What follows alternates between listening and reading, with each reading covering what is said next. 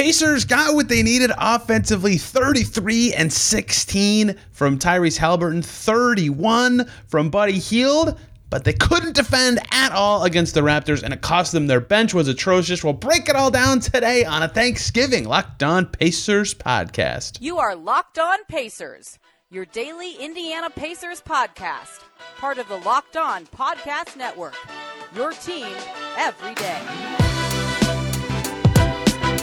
Happy Thursday, everybody, and happy Thanksgiving. If you celebrate, hope you're having a great day and spending some time with family. Welcome in to another edition of the Locked On Pacers podcast, where we, of course, talk about the Indiana Pacers. As always, my name's Tony East. I cover the team for Forbes and SI, and today we're talking Pacers, Raptors, a game that, for my usual criteria for assessing a Pacers performance this season, should have been a Pacers win. They got a great Haliburton game, and they got a great game from someone else. That has usually been enough for them to win this season. Before today, they had 5 losses, and in those 5 losses, they did not get one of those things. Today they got both, and they still lost, and that's a lot of credit to the Raptors, and that's also a lot of non-credit, the opposite of credit, I should have a word for that, to the Pacers and their atrocious defense in this game. The Raptors do not have a good half-court offense, but they could score with ease on the Pacers. It's beating a dead horse to call the Pacers defense awful, but we got to talk about it today because they got outsized, they got smoked on that end of the floor again, and it cost them a game. We got a lot to talk about. Pacers losing the clutch. They were up 7 late and couldn't get it done. Raptors score a lot late. Some defensive miscues, some ill-timed shots, miscommunications. A lot went wrong in the clutch, and the Pacers now 8-6. And we'll talk about their record, too, because Tyler Smith dug up a great stat about the Pacers' record to this point in the season. I will start with the formula, which is something I've written about and talked about on the show for a Pacers win. Haliburton, typically brilliant for the Pacers, right? Today, he was, once again, 33 points, 16 assists, 3 turnovers, 5 for 10 from deep, 12 for 22 from the field. They won his minutes by 4. He played almost 35 minutes. That's a great game. Usually, all the Pacers need is one other guy to have a good game if Haliburton has a good game. When they lost to the Bulls, no one really stepped up offensively. When they lost to the Hornets, nobody really stepped up defensively. When they lost to the Sixers, nobody stepped up defensively. They had an okay other offensive game in that game. When they lost to the Celtics, Haliburton did not play. And then when they lost to the Magic, Haliburton was not good enough. So the blueprint has usually been predictive. Today, it was not, because Buddy Hield was also good enough in this game. 31 from Hield. Moving into the starting lineup has been great for him. He made like 9 or 10 threes in a row between last game and this game. Made some 2s in this game. In fact, made all of his 2s in this game. 5 for 5 from inside the arc. 5 assists, 2 steals. That's a great Buddy Hield game. They won Buddy Hield's minutes by 10 points. He's the kind of guy the Raptors struggle with on the perimeter, especially when he's making 7 of his 12 threes. Generally, that formula has been enough for the Pacers. In fact, a lot of the Pacers starters had good games.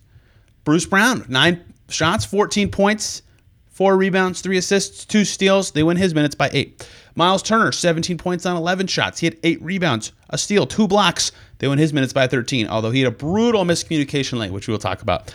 And Obi Toppin back in the starting 5 with Aaron Nesmith hurt. 6 for 9 from the field, hits 2 of his 5 threes. A rough mistake late with the clock, but he played well, and they won his minutes by 5. Starters were good. In general, the bench was putrid, and the Pacers did not defend well enough at all to make up for what should have been a win given the offensive output I just described. And that's the story of this game. They defended terribly. And it's a tough defensive matchup already. This is not to give any credit to the Pacers. This is just to talk about what the Raptors are and have always been. And that's a tough matchup for the Pacers given their size, right? Tyrese Haliburton even said it after the game. I've talked about it on this podcast for years since they lost Thad Young. They struggle with big wings, right? And it's not the star big wings. Every team struggles with the star big wings, but most teams don't struggle as much as the Pacers do with Gordon Hayward range talent, Harrison Barnes range talent. OG Anunoby is usually a guy I cite when giving the example. Anunoby didn't even play that well offensively, but Siakam is a big wing. Scotty Barnes is a big something, guard wing, big, whatever position you want to put him in. And those last two were particularly killer in this game. Scotty Barnes, 20 points, 12 boards, 4 assists, 4 steals. And he was a -10. They did well in his minutes, but he killed the Pacers. Pascal Siakam, 13 for 24, 11 trips to the foul line. He had 36 points on 24 shots, 10 rebounds, 4 assists. because they could play through him. The Pacers did not have the answers for these guys. And it's not even like with their available players, they could have matched up size-wise unless they went to really deep bench guys who then sacrifice something else, a.k.a. Jarace Walker or Isaiah Jackson with another center, for example, and that would not have worked for them offensively, right? Given that the Raptors were shooting well from deep, right? Toronto ended up hitting 41% of their threes in this game and getting to the line a lot. So they didn't have good answers, right? Their best answer a lot of the time was Buddy Hield on one of those guys, or Bruce Brown did okay, but Bruce Brown on one of those guys. Bruce Brown was on Anunoby some. That kind of worked. But in general, they didn't have the size to do it without Nesmith, who would have been one of their best answers for these guys. And this is, one, a comment on the Pacers roster construction that, like, Toppin can't do it for a full game. He also can't guard 3 guys at once. And 2, that they don't have someone else to do this. And everybody will point to Jarace Walker. And I might have tried Jarace Walker in this game as the Pacers. They went to Jordan Nwora with Nesmith out. Nwora, not a good defender. Nwora missed all his shots. He had a very rough game. But also, their guys just weren't good enough, right? Like, either doubling or forcing these guys to have harder shots or not fouling. That was a really big struggle for them. Pacers in this game, 24 fouls. They've been a foul-happy team these last couple weeks. So this is a discredit to a lot of people that they didn't have the right personnel for the Raptors, and the guys who did play did not do a good job on the defensive end of the floor. It's a tough adjustment when they're making the threes too, because they tried to double, right? They would try to send 2 to Pascal, or they would try to send a center up early to make him pass somewhere else in the post, and that let Jakob Poeltl make 3 of his 4 shots, and that let other guys wiggle free from deep. Malachi Flynn was hitting threes. Gary Trent hit threes. Dennis Schroeder hit threes. Scotty Barnes made 2 threes, right? There wasn't a good answer, sure, but there's better answers there's better performances than what they had given the answers available. I thought they defended absolutely terribly in this game. They could not slow down Siakam at all, despite the height differences. They could not stay in front of guys like him. They got killed in the paint again, 64 points in the paint for Toronto, and a ton of them came in the first half. They actually adjusted pretty well to start walling them off, but that's when they gave up the other shots that really started to kill them, right? Of the Raptors, 11 for 27 that they were from deep. They took well over half of them in the second half, and they also took 22 foul shots in the second half of their 30 total, right? So they did adjust to just getting pounded in the paint, but that's because they were fouling more instead. So the Pacers defended just putridly, and some of this is the size disadvantage, and some of that's just their guys did not have good defensive games.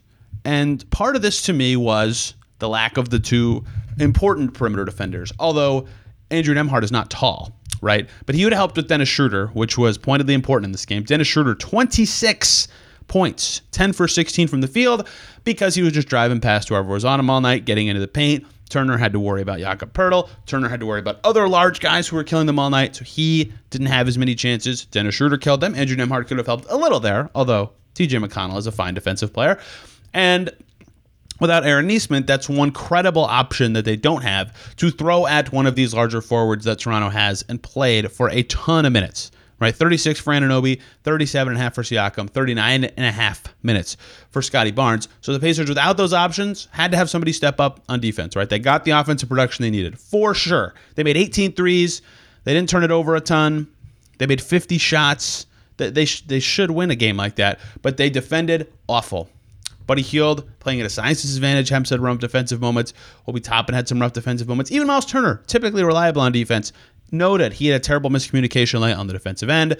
Halliburton struggled to stay in front of Schroeder or whoever he had at times in this game. Like, they just did not defend well, and their bench defended very poorly. And that leads to a Pacers loss in a game that they could have won. They were up 7 points in crunch time, I believe. I can't remember exactly when it was in the fourth quarter that the Pacers went up by 7. That was their biggest lead since the second quarter started. It was the biggest lead for either team since the second quarter started. Crazy game. 26 lead changes, and the Pacers can't capitalize on a 7-point lead late. What happened in crunch time? What about the final shot? What about the bench? There's a lot more that led to this Pacers loss than just their awful defense and their adjustments not quite working the way they needed. Every step of the defensive failures showing up for the Pacers today. We will talk about plenty more from this game in segment 2.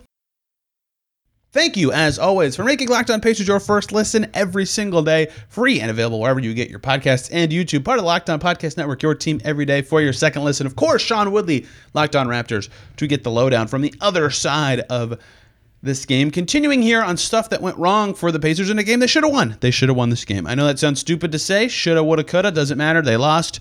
But they scored 131. They could have had it. They got good performances from Hield and Haliburton. Their bench was different. They changed their starters last game. Hield started, and he's been playing awesome with the starters. That seems like something they'll continue. He's got good rhythm right now. That won't last forever, but he's better with Ty. And on a later show, I will do a deeper dive on that decision in particular. The whole starting five change. I don't know who I'd started the two. I still lean Mathurin a little bit just for the long-term goals. But Hield started. Toppin went back into the starting five with Nesmith out. So now the Pacers bench is McConnell at the 1, Jalen Smith at the 5, Benedict Mathurin at the 2, and then they need somebody else, and they went with Jordan Nwora. They didn't go with Shepard. They didn't go with Walker. Back-to-back. Shepard played last night and played for the Mad Ants this morning. We'll talk about that in the third segment. Walker played for the Mad Ants this morning. Maybe you could have played them in this game, but they presumably knew about the injuries when they sent them to the Mad Ants. So maybe they were okay with Nwora being the answer there. And Nwora did not make anything. He went over 5 from the field, which hurts his value a lot. He shot awesome Sunday, right? That's just a fickle thing about the NBA. I'm not going to kill Jordan Nwora for going 0 for 5. It's not like he took any bad shots, but 0 for 5 is 0 for 5, right? Ben Mathurin couldn't score. 2 for 7 from the field. Didn't get to the line. He had a rough night. TJ McConnell hit half his shots. He was fine. And Jalen Smith was solid as usual. 3 for 5, 5 boards. But altogether, that group struggled. Nwora couldn't hit his shots. They didn't get the proper shooting they needed, and they really struggled defensively. And so usually a blueprint for the Pacers, and something that's helped them in these games that I've talked about where Haliburton does well and someone else steps up, is their bench has been awesome all season. Well, this game, without Nembhard and without Nesmith, their bench was weaker on talent and was weaker in fit, and then it was a new group that hadn't played together much, and they did not play well at all. That was a big thing that worked well for the Pacers all season. It did not work well for the Pacers in this game. That bench group got them killed. They had to mix and match a little more than normal. They had to play 4 starters, 35-plus minutes, Toppin playing a ton again because they need him to. That hurt them quite a bit. Their big advantage they've gotten from the bench all season was not there in this game. And some of that's credit the Raptors, right? Gary Trent made half his threes. Malachi Flynn was bananas. One of the best games I've ever seen him play. Otto Porter made his only shot. Right, their bench played well, but their bench didn't play that much, and they shouldn't have been as good as they were. But the Pacers let them, and that's part of the concerns. Crunch time killed the Pacers. Absolutely killed them. Like I said, they were up 7 in the fourth quarter. This, to me, could be the story of the game. In fact, I should have maybe led with this, but I think defense was a bigger story in this one. To get to the exact scene-setting moment with 4 minutes to go, Tyrese Haliburton's just come in. Buddy Hield's just come in 22 seconds ago. And Tyrese Haliburton hits a 26.3. Buddy Hield assists him. He skips. That's usually a good sign. Tyrese Haliburton in a good mood. Pacers are up 7 points with 4 minutes to go. They've done well in the fourth quarter. They keep figuring out answers to the Raptors, a very back-and-forth game, but the lead changes that favored the Pacers. And then, here we go. Pascal Siakam, layup. And then an offensive foul on Turner for a screen. That's a turnover. Raptors ball. They miss. Buddy Hield gets a block. And then the Pacers miss a Bruce Brown 3 18 seconds later. That's fine. It was a fine shot. And then the Raptors don't score. Pacers doing great. Still up 5 with now 3 minutes to go. And they get lucky because after Bruce Brown missed his 3, the Raptors rushed into a bad shot. Matt Barnes. Scotty Barnes took a 3 with 2:57 to go, which is 7 seconds after the block on Brown's 3. That was a good look late in the clock, but Jakob Poeltl, credit to him. And they took a shot 3 seconds after corralling the ball. Scotty Barnes took a transition 3. That's a bad shot. So now the Pacers can really milk some clock.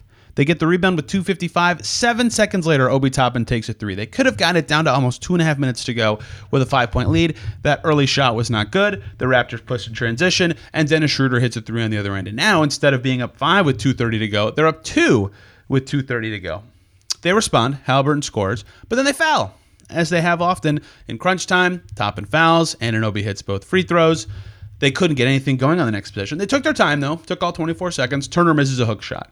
So that one was fine. Anunoby hits a 3 on the other end, though. They clamped down on the post on a Siakam drive. Siakam turns. Wide open Anunoby. They were so close to getting out to the 3. Didn't. He drilled it. Raptors up 1.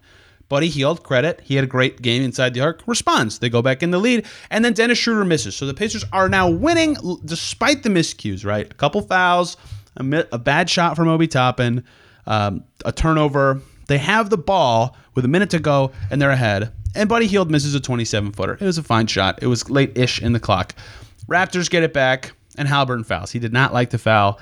It was a foul. They didn't review it. Siakam hits both free throws. Pacers are behind by 128-127. Mathurin comes in, and the Pacers score. Tyrese Haliburton does his clutch thing. Great floater. He's up to 31 points. They're up 1. And crucially, I thought at the moment what the Pacers did well is they scored in 6 seconds. So now is a 2-for-1. They're going to get another chance for sure, and they're ahead. They bring Toppin back in for size. And then the Raptors do this play. They throw it into Siakam. They throw it into Scotty Barnes. The inbounder was Siakam, and Siakam runs towards Scotty Barnes. And Barnes fakes a handoff. And the Pacers have had to switch a lot this game. They don't have Nesmith. They don't have Nembhard. They're doing their best to stay in front of guys. And a bad miscommunication. And both guys go to Siakam on the fake handoff. But Siakam doesn't have the ball. Scotty Barnes has the ball. Now nobody's guarding the ball. Free run to the rim for Scotty Barnes. Turner fouls him at the rim. Turner after the game said that was on him. He messed up that coverage. He was supposed to stay with his man. He didn't. He bit on the fake. Free basket. Another error for the Pacers. So now we're up to a turnover, a bad shot, 2 bad shots, and a couple fouls and a miscommunication on defense. Scotty Barnes hits the free throw. Haliburton misses his next shot. He thought he got fouled, he said, after the game by Anunoby. He didn't. So now it's the free throw game. And Scotty Barnes misses one. So now the Pacers are down 3 with the ball. And they don't score. They get a take foul at first, which is smart by the Raptors. Then Tyrese Haliburton drives to the basket, and he gets fouled.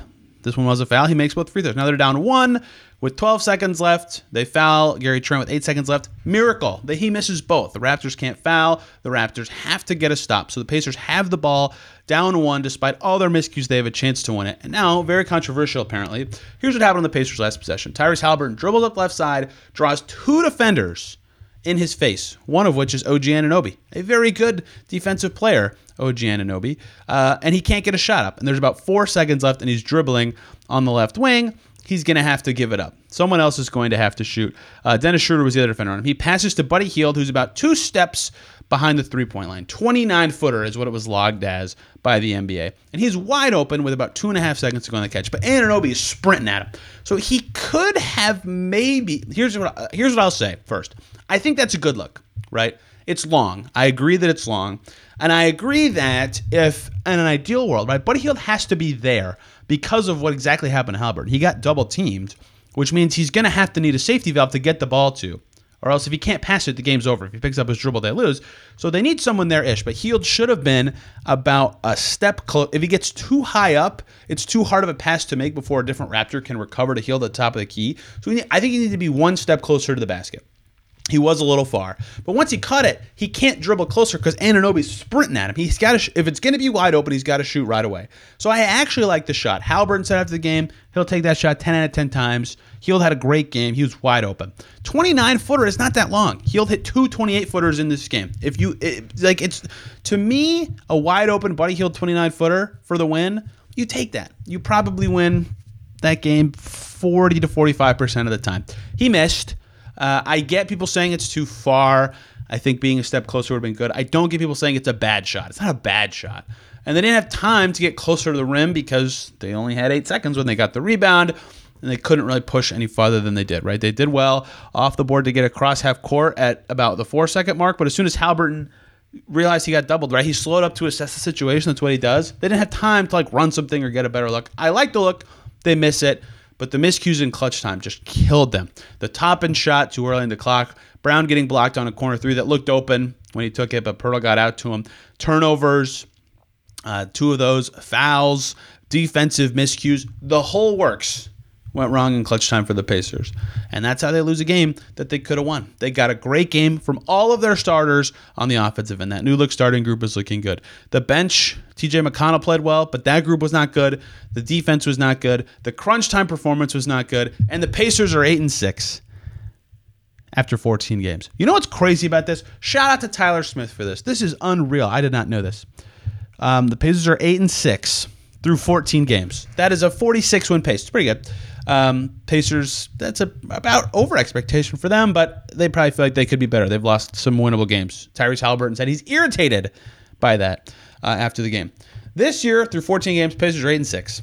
Last year through 14 games, the Pacers, yeah, you guessed it, were 8-6. The year before that, Carlisle's first year, 6-8. A little different, but close.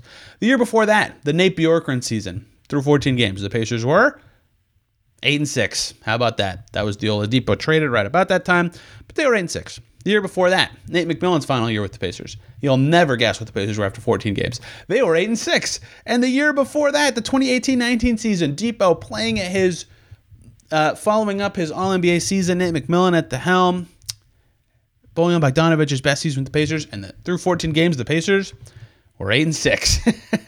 And so many times, in fact, since 2018-19, all but 1 year, the Pacers have been 8-6 through 14 games. That's 6 of the last 7 years. The year before that, the first year of Oladipo, they were 6-8. So through 14 games, since they traded away Paul George, every season they've either had 6 or 8 wins, and most of the time they've had 8. So a very standard start for the Pacers. The last time they didn't have 6 or 8 wins through 14 games was Paul George's final season. They were 7-7. Very close.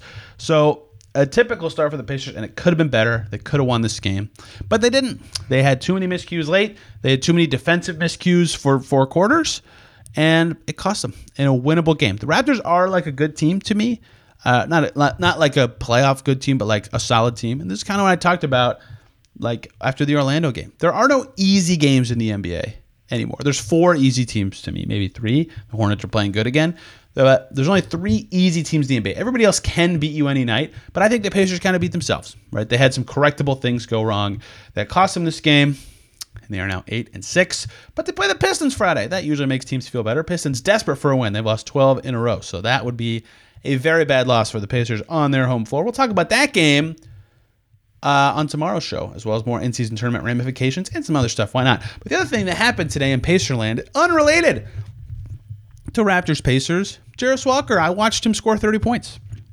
And I watched Ben Shepherd score 12. And I watched Oscar Tshiebwe grab 28 rebounds. The G League, the Mad Ants, played this morning. And both Jarace Walker and Ben Shepherd got assigned to the Mad Ants. I watched it. I have to talk about it. The decision to do it. Everything involved. To close out today's show, let's talk Pacers lottery pick. Thank you, as usual, for making Locked On Pacers your first listen today and every single day. Check out our new National Sports 24/7 streaming channel on YouTube, Locked On Sports Today, 24/7, covering the top sports stories of the day. Locked On Pacers has been on there a few times since we've launched it. You get all the national shows, all the dived-in stuff on every team. Go check out Locked On Sports Today on YouTube. Subscribe to the first ever National Sports 24/7 streaming channel, 24/7 Sports. How about that? Let's keep rocking, talking about the Pacers and their second game of the day, which was really their first game chronologically, but the second game that I want to talk about. And that is the Mad Ants playing the Motor City Cruise this morning, because we were woken up to a surprise from the Pacers, an announcement that they have assigned Jarace Walker and Ben Shepherd to the G League. That means nothing for the Pacers roster. That means nothing for their salaries. Those guys were assigned back to the Pacers before their game tonight, but they can get game time, meaningful game time. That's important to them. That's important to the Pacers in general. Jarace Walker said last week about his minutes with the Pacers, it's definitely tough. As a hooper, I'm competitive. I obviously want to hoop. And then after playing in this game for the Mad Ants, Walker said, I was happy. Hooping is hooping to me at the end of the day. I just love basketball. Ben Shepherd said it was cool to get extended minutes. So let's talk about the why here. The Mad Ants, as some of you know, but maybe not all of you, are moving. They used to be in Fort Wayne. Now they're playing in Indianapolis, so the Indiana Mad Ants for a year. Next year they'll play in Noblesville, Indiana, north side suburb of Indy, probably like 40 minutes north, 45. Either way, much closer to the Pacers. And they're no longer going to be Fort Wayne. They're going to be the Noblesville Mad Ants. But Noblesville does not have a basketball arena right now. It's being built. So for this season only, all of the Mad Ants home games are in Gainbridge. And they practice in the St. Vincent Center, which is where the Pacers practice. So that is great for the Pacers. It's a great setup. They can see their two-way guys up close. They share every arena thing, so they can see all the players all the time. Like sometimes after Pacers practices, like Elfrid Payton's in there, or some guys are weightlifting, right? That's great. And so what that has led to is tough scheduling for the Mad Ants. They got to play in Gainbridge. Well, everything's already kind of booked up. Concerts, games, everything.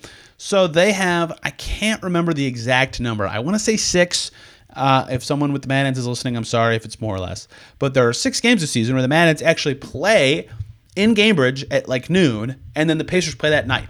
And today is the first one of those days. So the Mad Ants played in Cambridge at 12:30, and Jarace Walker and Ben Sheppard could play and then just walk down the hall and be with the Pacers. Very convenient setup. Next year, it's only a 45-minute drive, so still pretty convenient, but not nearly as convenient as this, where it's the same literal building, which is great for the Pacers and great for an assignment like this. It's a perfect time for the dates to line up. They weren't really needed in the NBA, especially on a back-to-back, so they didn't play with the Pacers against the Raptors. Sheppard played last night against the Hawks. He's from Atlanta. That's cool. But they both played today in the G League. And a telltale sign of an NBA player is looking good in the G League. And that is good news for these two guys because they both looked great. Ben Sheppard, very slow start. So funny to say after I just said they looked great. He was cooking in the second quarter, 12 points in just the second quarter alone. Was playing like faux point guard a lot of time, taking the ball up the floor, initiating pick and rolls, hitting some pull-up jumpers from long twos, and in mid-range. He finishes with 12 points. I need to look up all the rest of his stats, but he only played the first half. Carlisle stopped him at that point. Rick Carlisle, Kevin Pritchard at the game, as was Buddy Hield, Lloyd Pierce, and Obi Toppin. Sheppard's final stat line, to be specific, 12 points, 6 rebounds, 3 assists. See, that's what I'm saying. Taking the ball up the floor, handling it a bit on 5 for 11 from the field. Jarace Walker, who did not play in Atlanta last night, could play more. And he's played in fewer games for the Pacers this season, right? So they could afford to have him play more. He played all 4 quarters. And his start was fine. He had 6 points in the first half. He was looking to pass more. His defense was solid. And then the second half, I don't know what clicked for him, but he was awesome.